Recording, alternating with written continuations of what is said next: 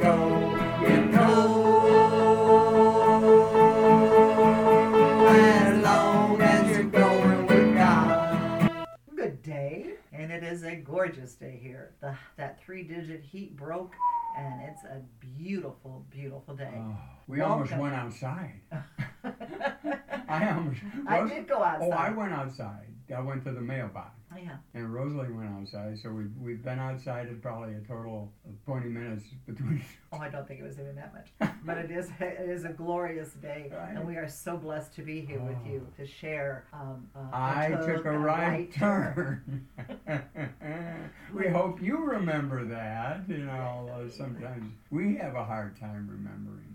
Yes, and I don't always take a right turn, but it's a good day today to take a right turn. Amen. And enjoy the program. Yes, we hope you do. Well, today we're going to look at a passage in Colossians.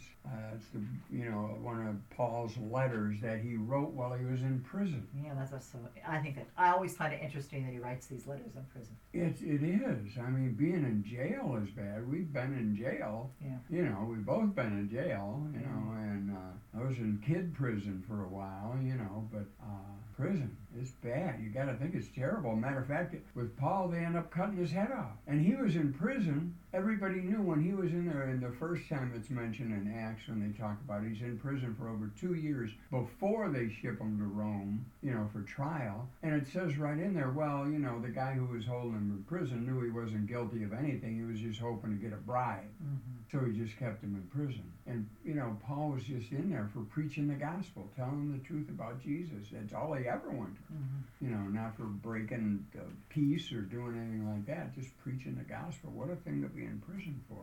And you think about today, the persecution of Christians today is worse than at any time in human history. It's going on all over the world. Thousands of people are being killed and persecuted and tortured, you know, and you think of that. And then you read these letters of his, and they're so encouraging, and they're so, you know, on point. He's talking about, you know, the church and trying to help people who are having problems being church. You know? And I don't think they're just encouraging for other people. I think he wrote them. He had to encourage himself. Yeah. You know, prison's not a fun place to be. No. So anything you can do to help keep yourself encouraged helps. Well, it's like David said in the Psalms and in First Kings and that, when it talks about, you know, everybody, all his people got kidnapped, and his own men were about to kill him. Mm-hmm. And it said David encouraged himself in the Lord.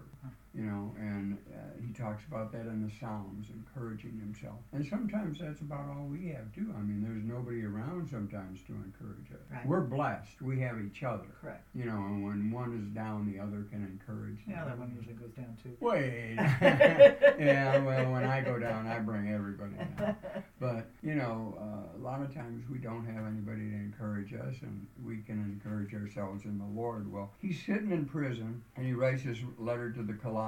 And in the first chapter, beginning in the 26th verse, he says, "This mystery has been kept in the dark for a long time, but now it's out in the open." And now passages like this in the Bible, I know, always just blow my mind. It's like, wait a minute. Here's a mystery of God that's been kept in the, you know, since the beginning of time. Mm-hmm. And Paul's going to reveal that mystery to us. And we get to hold it in our hand. We get to know it. We get to read it. We get to, you know, study it and learn it. And we get to know. And he said, here's the mystery. God wanted everyone, not just the Jews, to know this rich and glorious secret inside and out, regardless of their background, regardless of their religious standing. Because remember, the Jews were the promised people, you know, and from the time of Noah on through, you know, the family of Shem, the Semitics, and, you know, the promise of God coming down through that line comes to Abraham, and then Abraham's family becomes the Jews, and the promise of God is just for them. They're the promised people, and they have the scriptures, they have the revelations of God, you know, and the rest of the world doesn't, you know. And so here's this coming down here. But now we get to a point where God is saying through Paul, we're going to reveal this to everybody. It's for everyone now. And he said, the mystery in a nutshell is just this. Oh, I love these nutshell things, you know, and in the Message, we get quite a few, we get several of them here and there where Paul or somebody says, here it is in a nutshell. I always think that's a great phrase. It's just this: Christ is in you, so therefore you can look forward to sharing in God's glory. It's that simple. But wait a minute, that almost sounds like religious talk. Somebody who doesn't know about God or anything, you say, well, Christ is in you. And they say, well, what's that supposed to mean? I can remember hearing people talk like that, and I'd wonder, I'm in Christ, Christ is in me. What are you talking about?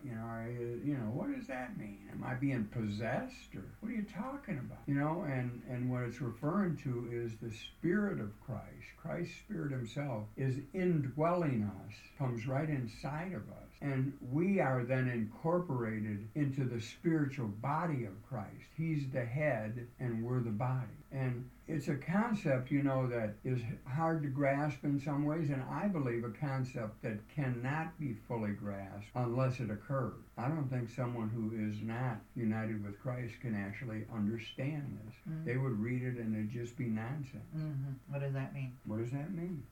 And that we get a share of God's glory.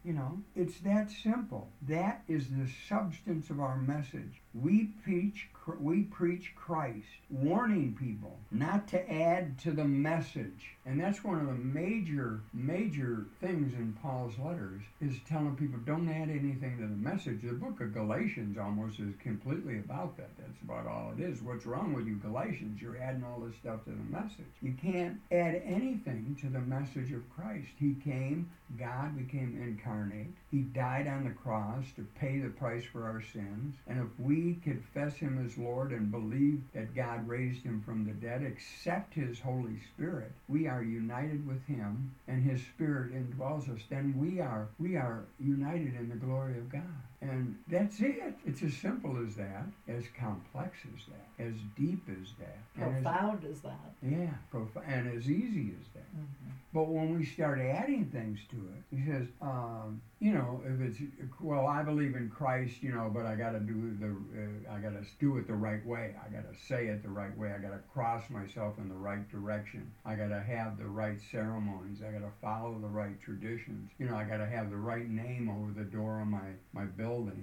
When we add anything to it, Paul talks about adding holidays and special days and holy days and all these other things. When we add anything to it, he says in Galatians, if you've added anything to the gospel, it's no longer the gospel. And he says here, we teach in a spirit of profound common sense, so that we can bring each person to maturity. Now, then it goes on. Yes. To be mature is to be basic. Christ, no more, no less. I mean, how clear can it get that it's Jesus, Jesus, Jesus? I can remember you telling people, that I want my life to be Jesus in the beginning, Jesus at the end, and Jesus in the middle. And if it's too much Jesus for you, I'll catch you later. If you ever need some Jesus, you might know where to come. Mm-hmm. And it's just, that's it. It says, that's what I am working so hard at, day after day, year after year, doing my best with the energy God so generously gives me. That's all Paul was about. His whole life, from the time he met God on the road to Damascus,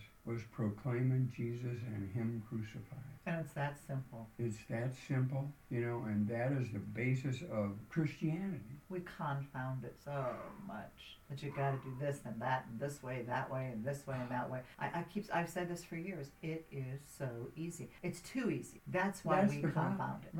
Right. It's like, there's another place that says that to the Jews, it's blasphemy, and to the Gentiles, it's confusion. Mm-hmm. And people just turn it every which way. There's a saying, a line in our Casting Crowns song, that the world is on the way to Christ, but they're tripping over us. Mm-hmm. And people look at the church. One of the biggest things about the church is that it's divided. I mean, there's thousands of denominations and sects, and everybody starts a church, and many of them are started just to be a preaching platform for a preacher. I think I got an apple out of that sect myself. Mm-hmm. But people see the church is so divided, they can't understand that Christ is united. And the fact of the matter is that every person who is born again, who has accepted Christ and has been indwelt by his Spirit, is part of the living church, the body of Christ, even if they don't realize that they're united with people of other denominations and sects and all that. You know, there is no division in the body of Christ. It's only in the world that people see it, and in our minds as humans that we create it. You know, and until the church is united, we will never be able to get the message out to the world, because the world looks at us and they say, well, come on, you know, the Catholics hate the Protestants hate the Orthodox, everybody, you know, they're all fighting all the time, they, you know, and until we get united, until, you know, and they say, there's a song, and even in the word it says, they will know we are Christians by our love. And until we are living the love of God in this world, in the Spirit of Christ, the church will never accomplish what God has called us to do. And what God's called people to do will always be accomplished. It can't be stopped. Hallelujah. Hallelujah. We can't let the world get in the way of the work of God. Amen. Amen. Okay. Amen. Amen. So now we're going to go on and we're going to share a song with you. And the song we're going to share today is called He Woke Me Up This Morning. Oh, thank you, Lord. Amen. Woke me up this morning, set me on my feet. He gave me a mind to stay with Him, and now I am complete. He's my Lord. He's my Lord. He's my Lord. He's my Lord. He's my Lord. Oh, yes. He's my Lord. He didn't have to do it. The Bible says He did. He went to the cross to set me free, and now my life is His. He's my Lord. He's my Lord. He's my Lord. He's my Lord. He's my Lord. Oh, yes. He's my Lord. He kept me safe all day on the highways and the byways. He lead me by the hand, and now His ways are my ways. He's my Lord. He's my Lord. He's my Lord. He's my Lord. He's my Lord. Oh, yes. He's my Lord.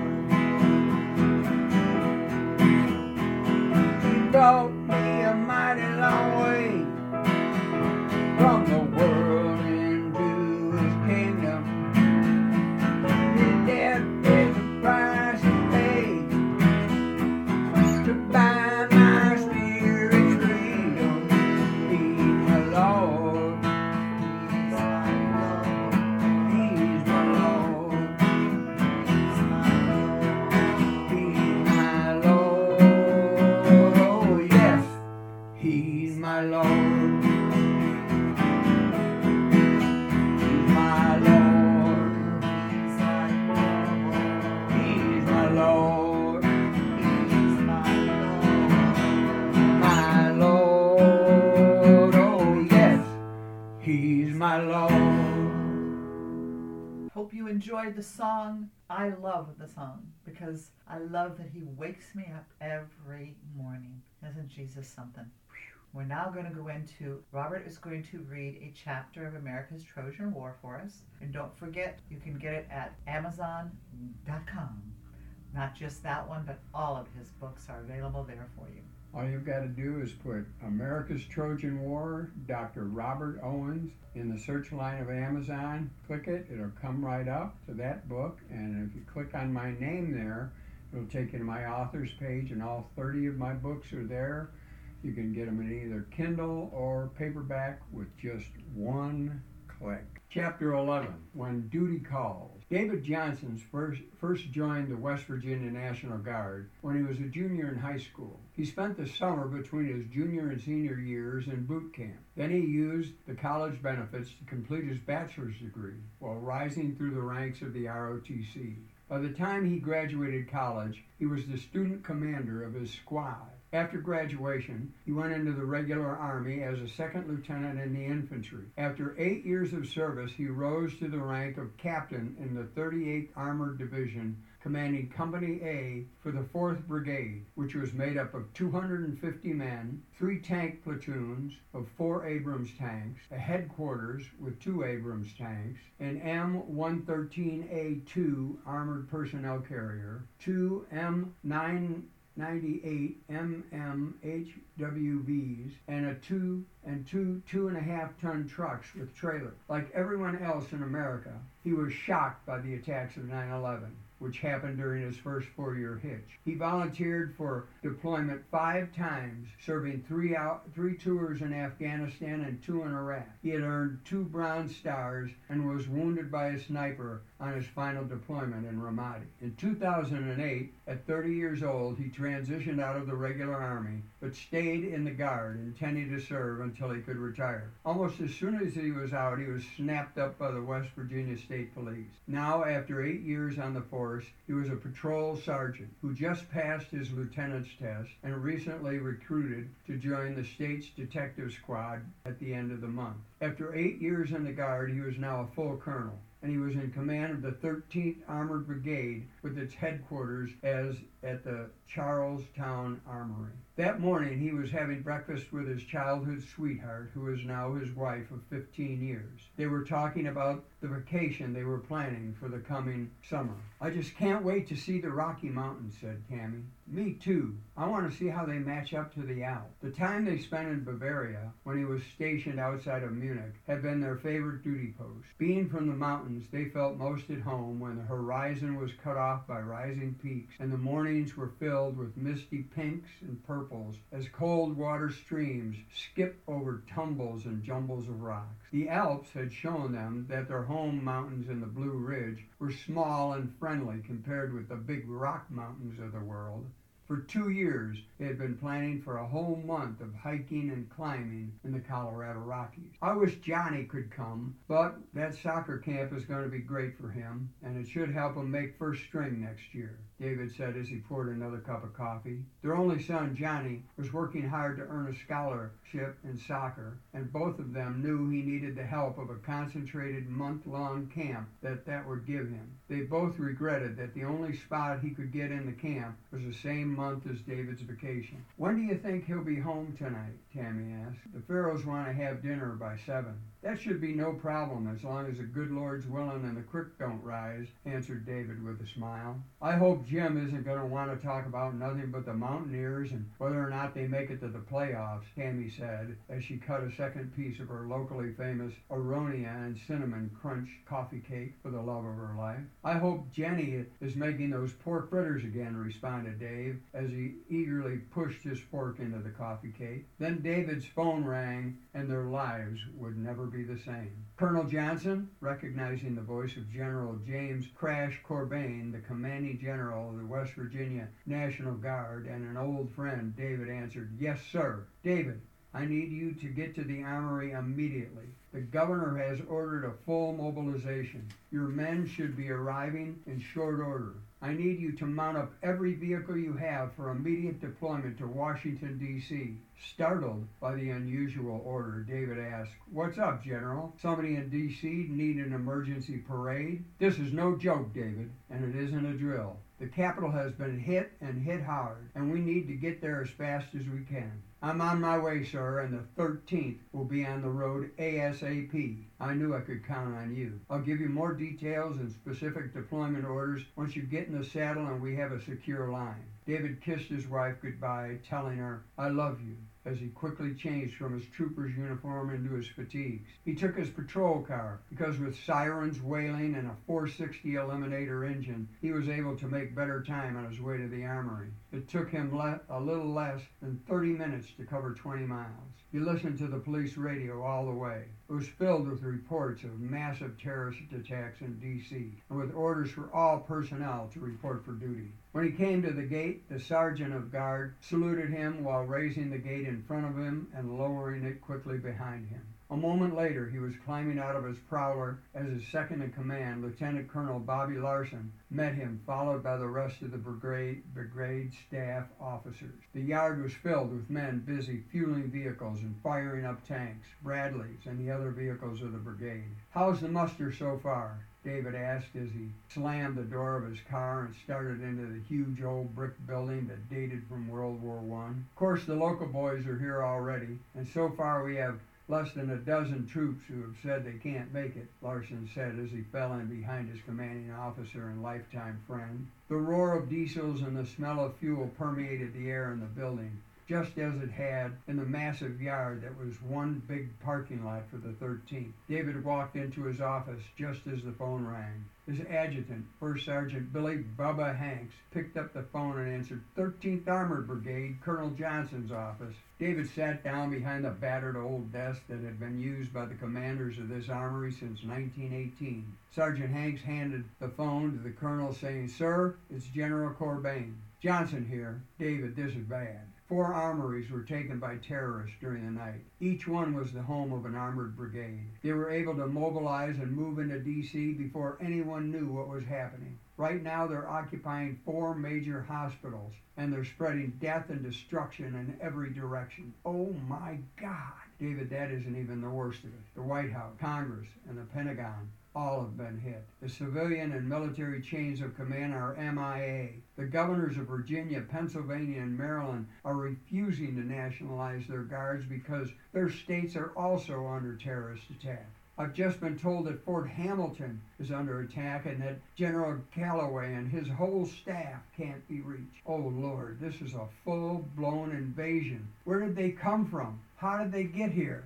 I don't have any answers, David. All I know is we've got a shooting war right here, and we have got to start doing some shooting. I want you to take the 13th down 340 to I-270. One of the enemy brigades is dug in at Walter Reed. I'll send the 24th and the 11th to your location ASAP. I want you to command the division. David, they have a heavy brigade, Apache cover, the whole 9 yards. Keep your head down and clean these creeps out of our hospital. Colonel Johnson was not the senior officer out of the 3 brigade commanders being sent to Walter Reed, but he had the most combat experience, and General Corbin had been pushing for his promotion to brigadier for quite a while. Out of all the officers in the West Virginia Guard, if there was one man the general wanted at the tip of the spear, it was David. "Yes, sir. We should be pulling out in a few minutes. David, I'm just now receiving reports that there are snipers hitting commuters on I-270, and at least one bridge has been blown.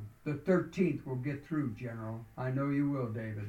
I know you will." Turning to Colonel Larson, David said, "Colonel, let's get these men rolling." 40 minutes later, as the sun was breaking over the horizon, spreading pinks and reds over clouds that seemed to be waiting for just such illumination, the 13th Armored Brigade of the West Virginia National Guard was rolling down 340. David was in the lead Humvee, and he was getting reports of multiple sniper hits on I-270. Opening a secure channel to the entire convoy, David said, "Men, as you have been briefed, we're heading into battle. It looks like we're going to encounter some snipers on the way. If we take any fire, I want the lead Bradley to follow the fire and take it out. There are also reports of at least one bridge down on the road. When we come to it, I want a Bradley screen to clear the area, then I want the sappers to clear the debris. We're on our way to liberate Walter Reed, and no one, I repeat, no one is going to stop us." Moving at top speed, the convoy soon reached the junction with I-270.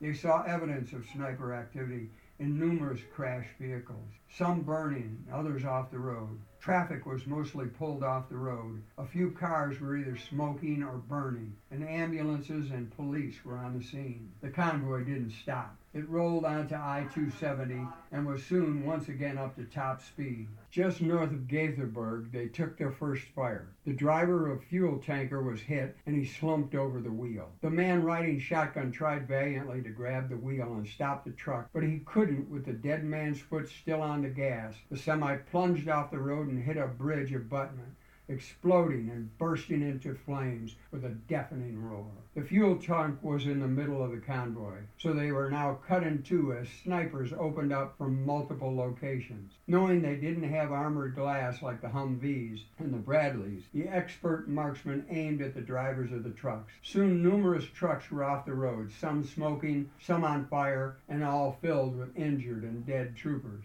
Following David's earlier orders, Bradleys were splitting off and following the fire, mostly in trees and behind any cover they could find. The Bradley, using their 25mm guns, which can fire up to 200 rounds per minute, made short work of the snipers. After using two Bradleys to push the still burning tanker off out of the way, the convoy was soon rolling again, determined to take death and destruction to the invaders. Just south of Rockville, they were hit by snipers again. Following the same pattern, the snipers picked out truck drivers as easy targets. This time, there were only two. No drivers were killed, and the convoy rolled on with Bradleys taking out the snipers on the fly. Within 2.5 hours of receiving the call at his home in Charlestown, Colonel Johnson and the 13th were rolling across the Beltway and nearing the Walter Reed Hospital Complex in Bethesda. Well, as they say in the business, that's a wrap. It's been great fun spending some time with you. Look forward to you listening to us again soon. God bless and have a marvelous day. Bye-bye.